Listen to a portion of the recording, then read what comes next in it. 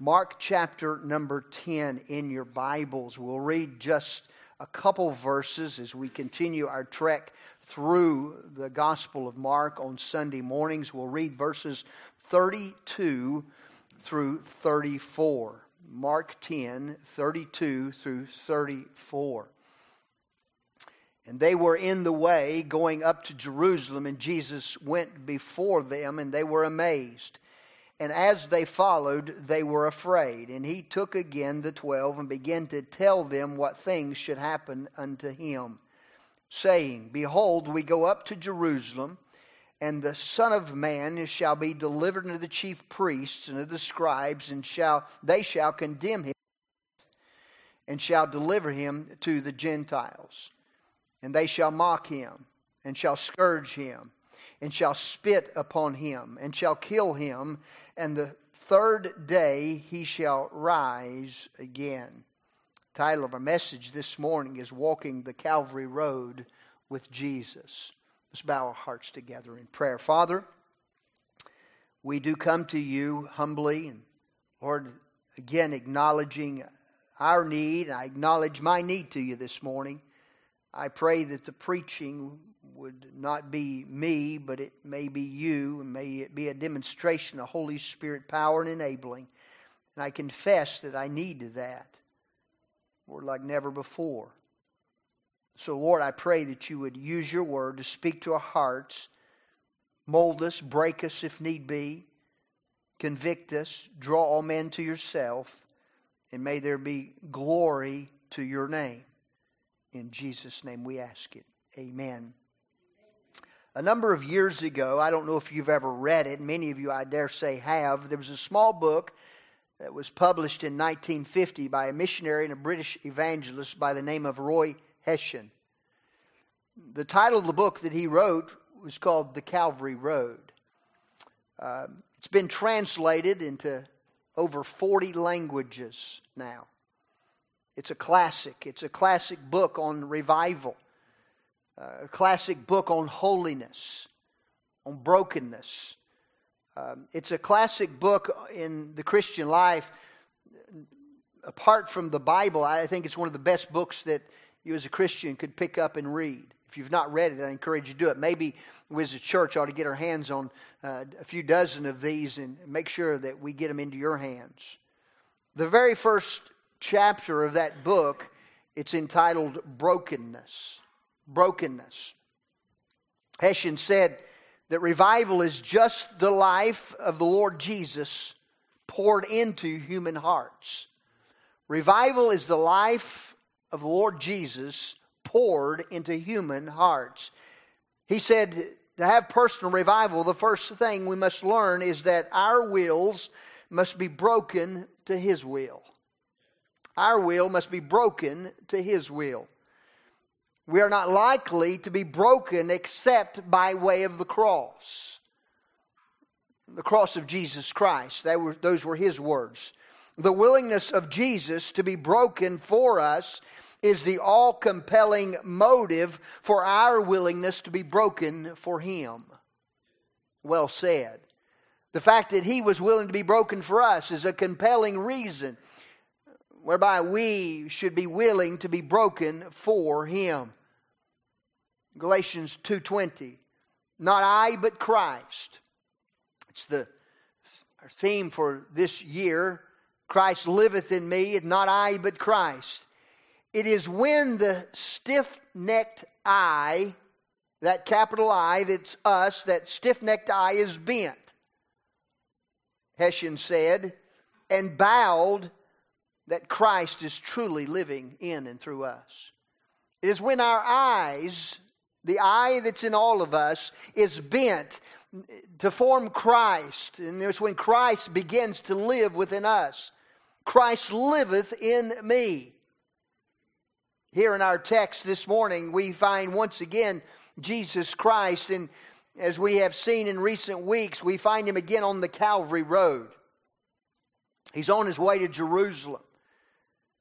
In verse number 32, in they were in the way going up to Jerusalem. Oftentimes in your Bibles, you will see the words going up to. Jerusalem was on a plateau, so in biblical times, in the words of the Scriptures, when they said they were going up to Jerusalem, they may have been traveling south, but they were still going up in elevation.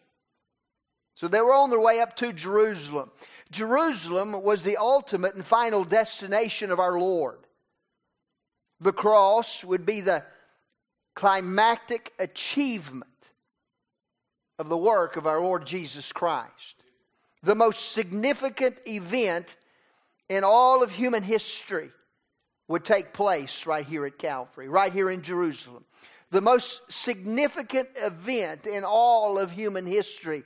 And no, it's not the Super Bowl. It's not the World Series. It's not even the next election. That's the most important. The most important thing is right here in the Scriptures. He's on his way up to Jerusalem. Mark 10 and 45, I again remind you of the key verse that we've been using as we look through the Gospel of Mark. Verse 45, for even the Son of Man came not to be ministered unto, but to minister. And notice this last phrase, and to give his life a ransom for many. The achievement of humanity here at the cross, the greatest achievement. Oh, what a difference the cross makes. Oh, what a difference the cross of Jesus Christ, the cross of Calvary makes in the heart and the life of an individual. I've heard even from some of you this week about lives that were changed, and it's only by way of the cross. What a difference it makes. Let me ask you, has it made a difference in your life? Has it made a difference in my life? Harold Vaughn, evangelist friend that many of you may be familiar with, he said, victory rises out of death. Christ went down into the tomb, but 3 days later he came out.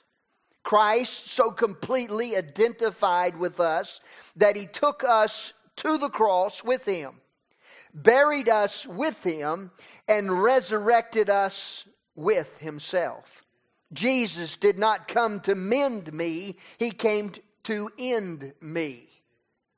The dominion of sinful self in the power of Christ through me. Christ did not come just simply to fix us.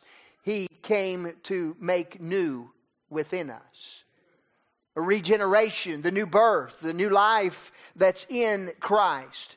We see Christ here in these passages. We see Christ who is faithful in his going. Who is faithful in his going.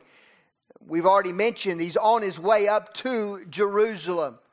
His destination was Jerusalem and ultimately there to the cross. There's no uncertainty about his life and why he came. There's no uncertainty here.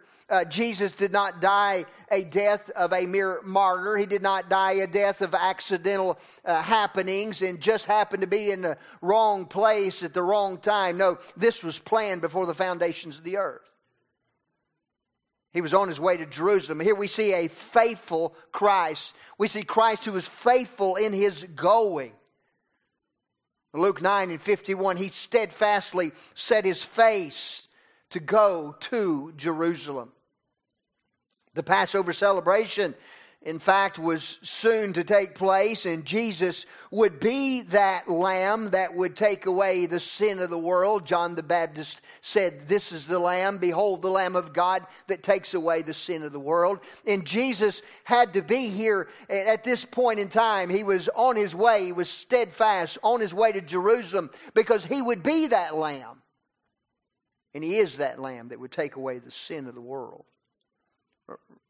Revelation 13 and 8. A lamb slain before the foundation of the world. Jesus was faithful in his going to Jerusalem. Aren't you glad for the faithfulness of our Lord and Savior Jesus Christ on our behalf? Understand, he was faithful on his way to Jerusalem. He was faithful in the going to the cross. He could have called 10,000 angels. But he chose not to do so. Why? Because he was faithful to the task for which he had been sent to. He was faithful in his going to Jerusalem when he came the first time, and you can be sure that Jesus will be faithful to return to Jerusalem when he comes again the second time. Luke 1 says, "He shall be great and shall be called the Son of the Highest. And the Lord God shall give unto him the throne of his father David, and he shall reign over the house of David forever. In his kingdom there shall be no end." Now tell me, where did King David reign? Jerusalem. Where's King Jesus going to reign when he comes the second time? Jerusalem. His 1,000-year millennial reign. There's all kinds of arguing and all kinds of battles and all kinds of peace treaties being made as to who owns Jerusalem. What a petty thing. The Bible clearly tells us it's God's city. Today, the United Nations considers Jerusalem, at least sections of Jerusalem, to be occupied territory by the Israelis. Occupied territory, and they took it. In other words, they took it when they shouldn't have. There was a war, and they took it when they shouldn't have, and so they're occupying the territory of somebody else's. Today, it's a divided city. The Israelis, the Jews, controlling one portion, and the Muslims controlling another portion. Listen, you can forget what the UN says, you can forget what the Muslims claim, and just know what Jesus says. What matters what he says. And understand, when you pray for the peace of Jerusalem, you're praying for Jesus to return, to set up his throne, set again upon the throne of David in Jerusalem. And when that takes place, there will be no more confusion. There will be no more division. We see a faithful Christ. Christ is faithful. He's faithful. He's on his way up to Jerusalem. Not only do we see a faithful Christ in this passage, but notice number 2, we see an out front Christ. We see an out front Christ.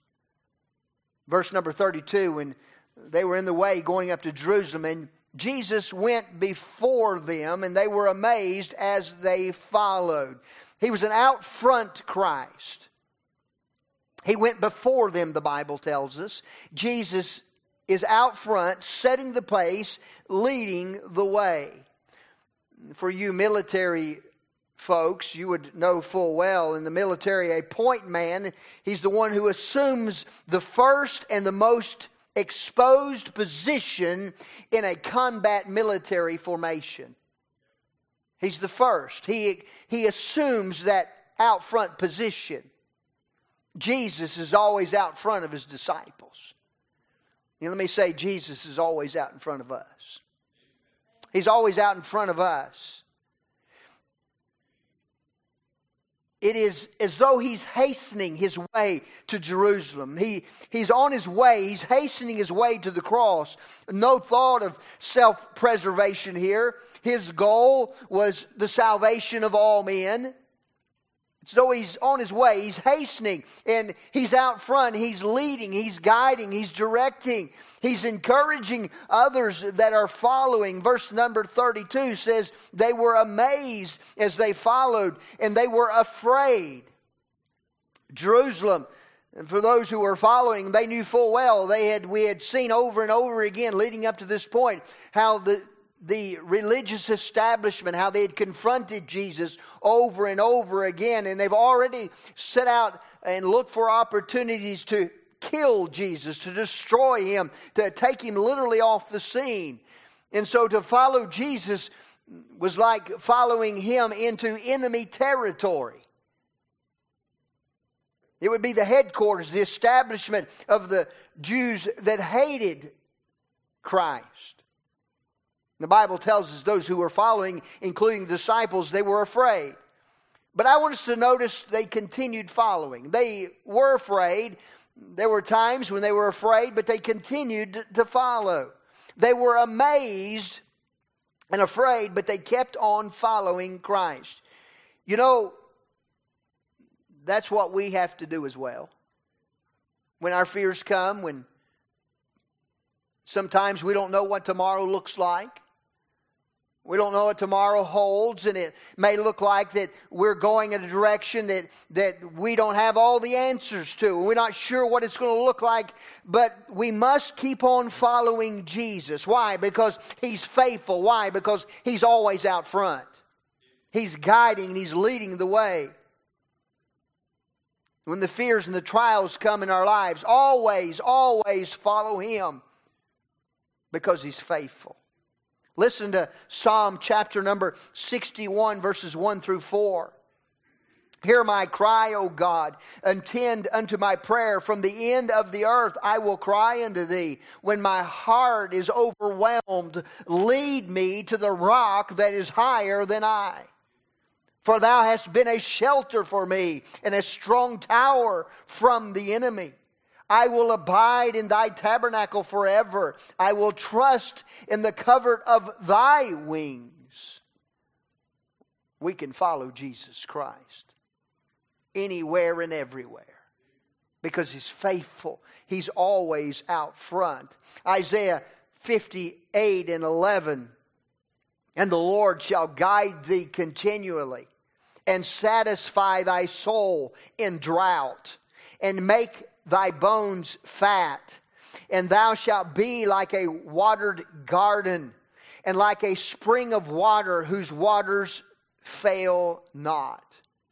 Keep your eyes and heart fixed on following Jesus Christ.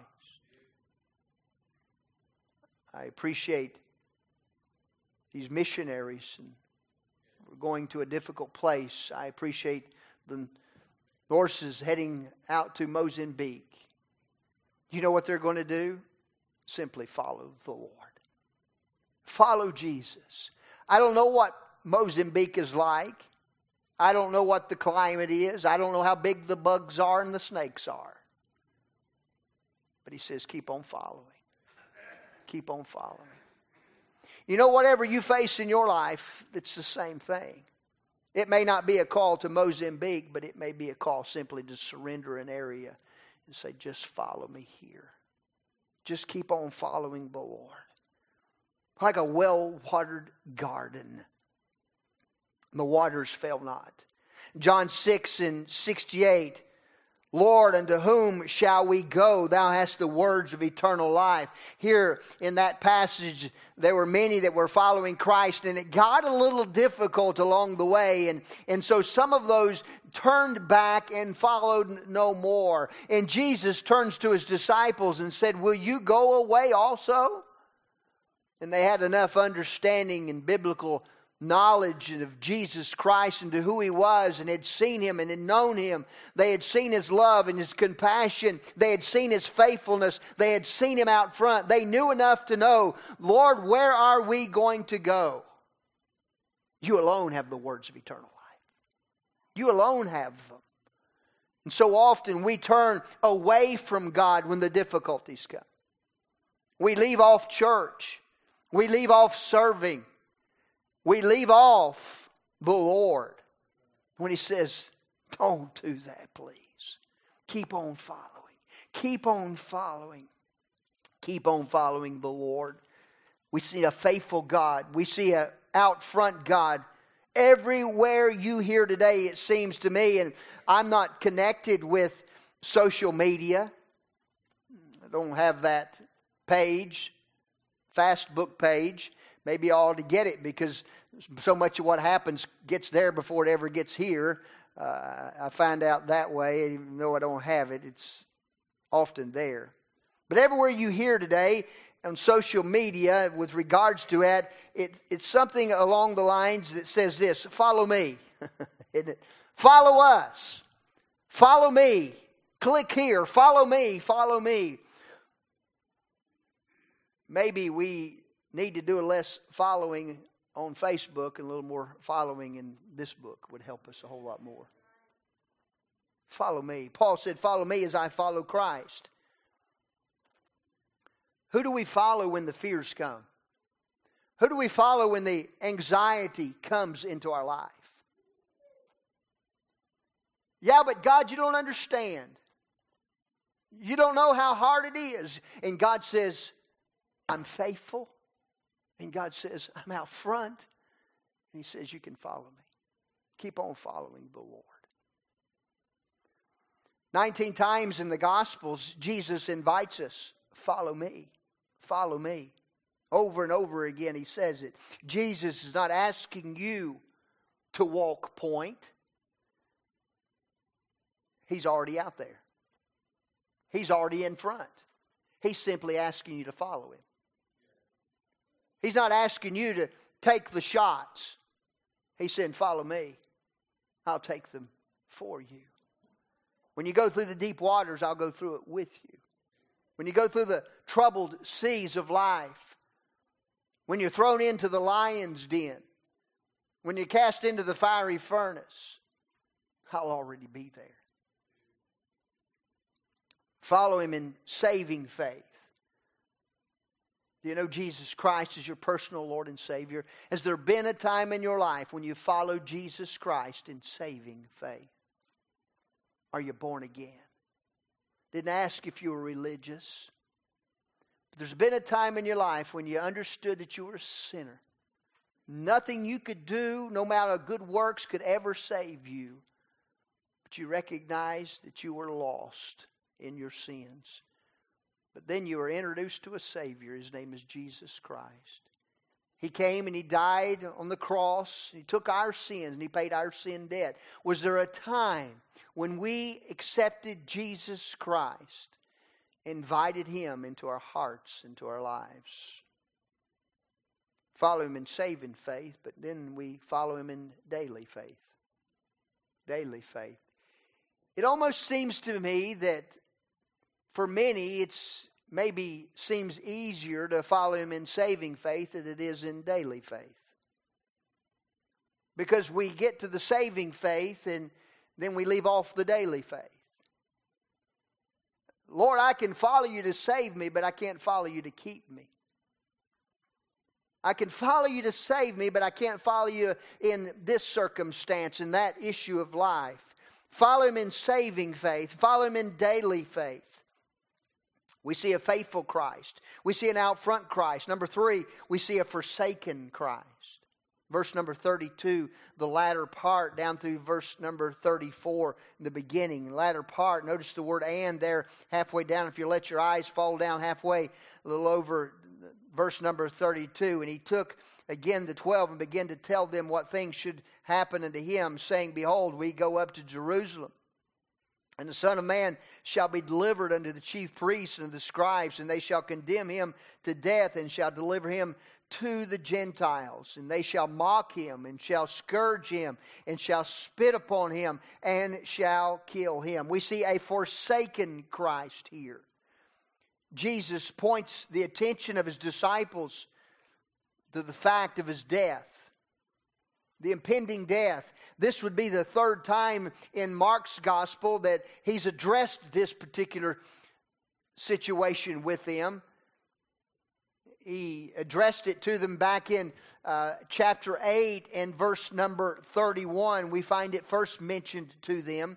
Chapter 8 and verse number 31. And He began to teach them that the Son of Man must suffer many things and be rejected of the elders and the chief priests and scribes and be killed, and after 3 days rise again. If you go to chapter 9, verse number 31, and He taught His disciples and said to them, The Son of Man is delivered unto the hands of men, and they shall kill Him. And after that He is killed, He shall rise the 3rd day. Now this is the 3rd time that Jesus comes back to the subject, back to the point. And He reminds them what Jesus is literally doing here is He's preparing these men for the actual event. And although they did not understand it at the moment, when it does take place, the words of Christ ring home in their hearing and in their hearts. Can you imagine if they had not been prepared? When these things begin to happen, they would have scattered and you would have never heard from them again. But Jesus is preparing them. Maybe oftentimes Jesus prepares us. Jesus is allowing something in our lives. He's preparing us for something that might be next. So that when we go through that time. And when that time comes face to face with us, that we do not scatter, that we do not run. Certainly those disciples in that fear, in the early part of all this that would come up, they did scatter, but sure enough, they came back. Why? Because they remembered the words of Jesus Christ. They remembered the words of Jesus Christ. He's preparing them so that they would have the faith and they would be reminded, this is what Jesus said. This is the way He described this. This is what to expect. Jesus forewarned them of the things ahead. No, the Old Testament sacrificial system had pointed to this upcoming time. Now Jesus would be that final sacrifice for sin. The Old Testament scriptures are literally being fulfilled in the life of Jesus Christ. And for sure, Jesus had pointed these things out. Can you imagine walking along with Christ and hearing Him speak of these particular matters? I do believe that Jesus maybe had pointed them to Psalm 22, verses 6 through 8. But I am a worm and no man, a reproach of men and despised of the people. And they shall see me, they that shall see me laugh me to scorn. They shoot out the lip, they shake their head, saying, He trusted in the Lord, that He would deliver him. Let Him now deliver him, seeing He delighted in Himself. Verses 17 and 18. I tell all my bones, they look and stare upon me. They part my garments among them and cast lots upon their vesture. I believe these disciples were full aware of the Old Testament scriptures.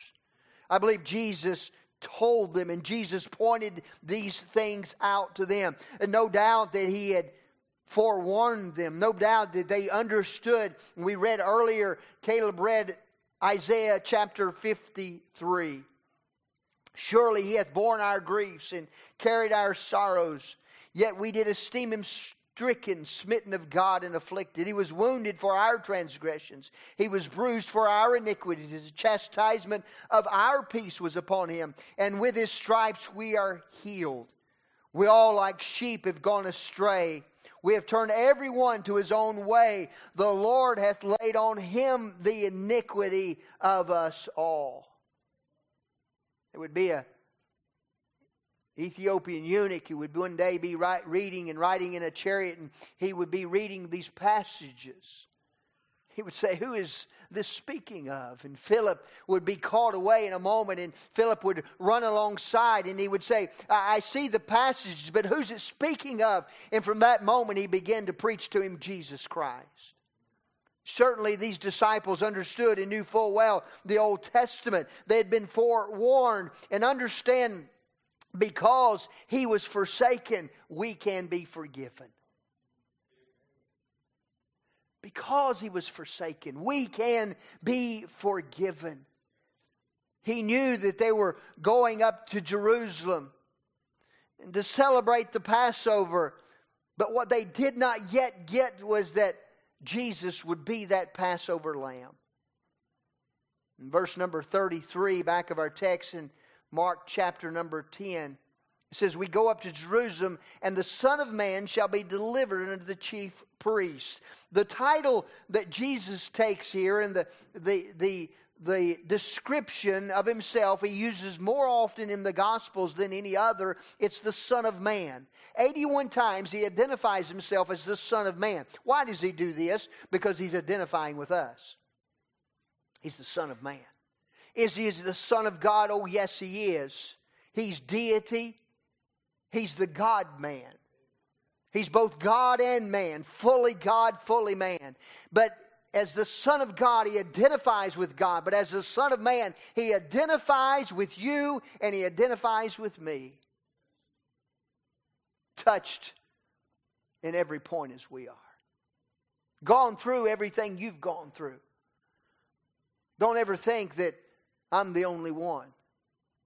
I'm the only one here. No one else has ever been. No one else has ever walked these shoes. Jesus has.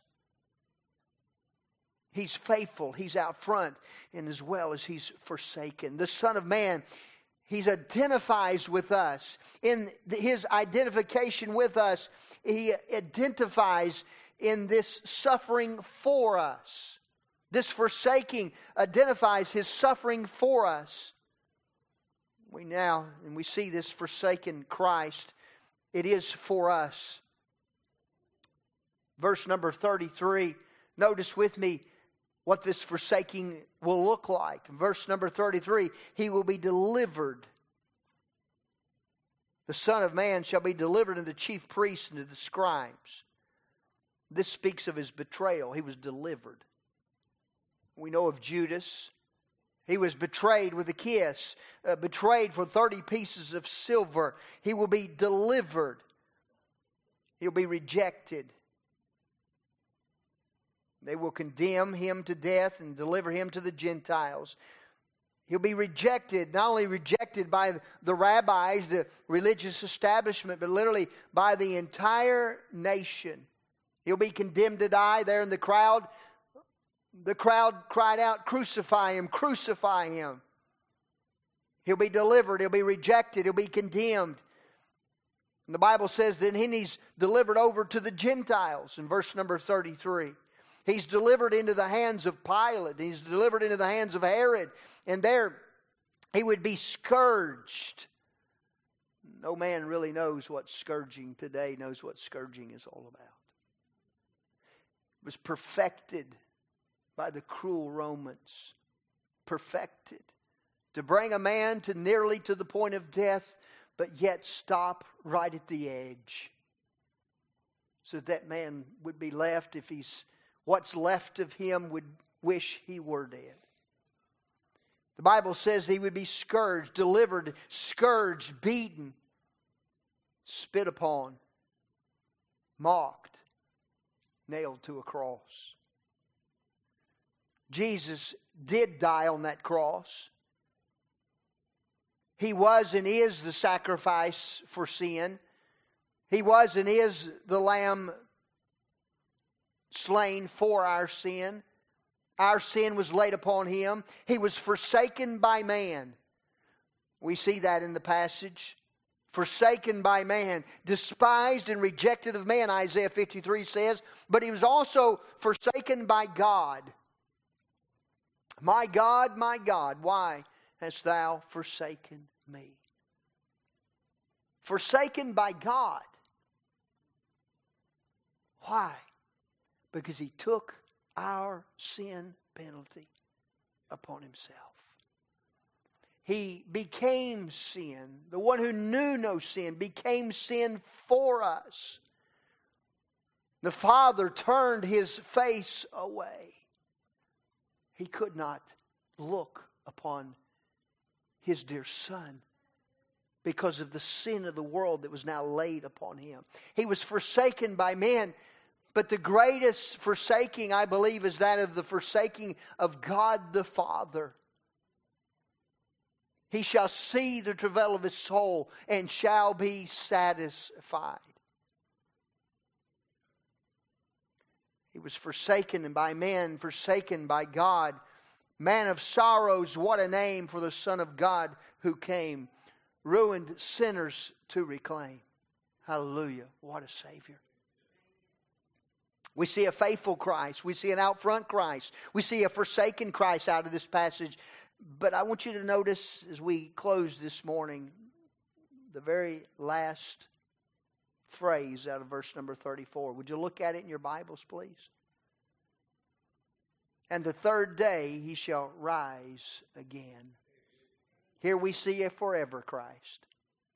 A forever Christ. Revelation 1:18, I am He that liveth and was dead, and behold, I am alive forevermore. Amen. And have the keys of hell and of death. He is the forevermore Christ. He's forever. John 11:25, I am the resurrection and the life. He that believeth in me, though he were dead, yet shall he live. In this passage, we see a faithful Christ. We see an out front Christ. We see a forsaken Christ. But we see a forever Christ. He lives today to save souls. He lives today to reconcile us to the Father. He lives today to forgive us of our sins. He lives today to change us from within. He lives today to take all the wickedness and all the things that this world would say, this is the way of life. He lives today to take lies and to put them down because He's the truth. He lives today for you and for me. And can I say, this same faithful Christ, this same Christ that's out front of you in your life, that was forsaken for you, He forever lives for you and He lives for me. And He's coming again. And we can trust Him. Question this morning. Who are you trusting? Let me ask you, can you trust Him? Do you doubt Him? Are there times when we say, He's no longer faithful? He's no longer out front? Are there times when we would dare say that Christ is not forsaken for me? Would we dare say that Christ is not forever Lord? No, we can't. So, what do? We trust Him. In every area, in every circumstance. Who is Christ to you? We see really here if we want to add one more to it, I won't just give it a thought. He's a Christ that's for you. He's a Christ that's for you. Have you received Him today? Where in your life do you need Him? Oh, I need Him every hour, every moment of the hour. You know, when I get into my biggest fixes, my biggest troubles, my biggest issues of life, when I begin to think that I don't need Him. I don't need Him. Oh, yes, I do. And may I say, you do too. We all do. But you know He's faithful. He's true. He's your friend. He's for you. If you'll simply allow Him to have that first place in your heart, in your life. Maybe you're here this morning, you're not saved. I invite you to trust Him. Maybe you're here this morning and there's just a sense of going away from God. Maybe you've been estranged for a time. Maybe there's been an issue of sin, an issue of backsliding. Maybe an issue of something this world has got in the way of and just clouded our vision of who Christ is. This morning, I just want us to help us try to allow the Holy Spirit to come back and get a fresh look at this Christ that's for us. Receive Him, trust Him, believe in Him. Let's bow our hearts in prayer.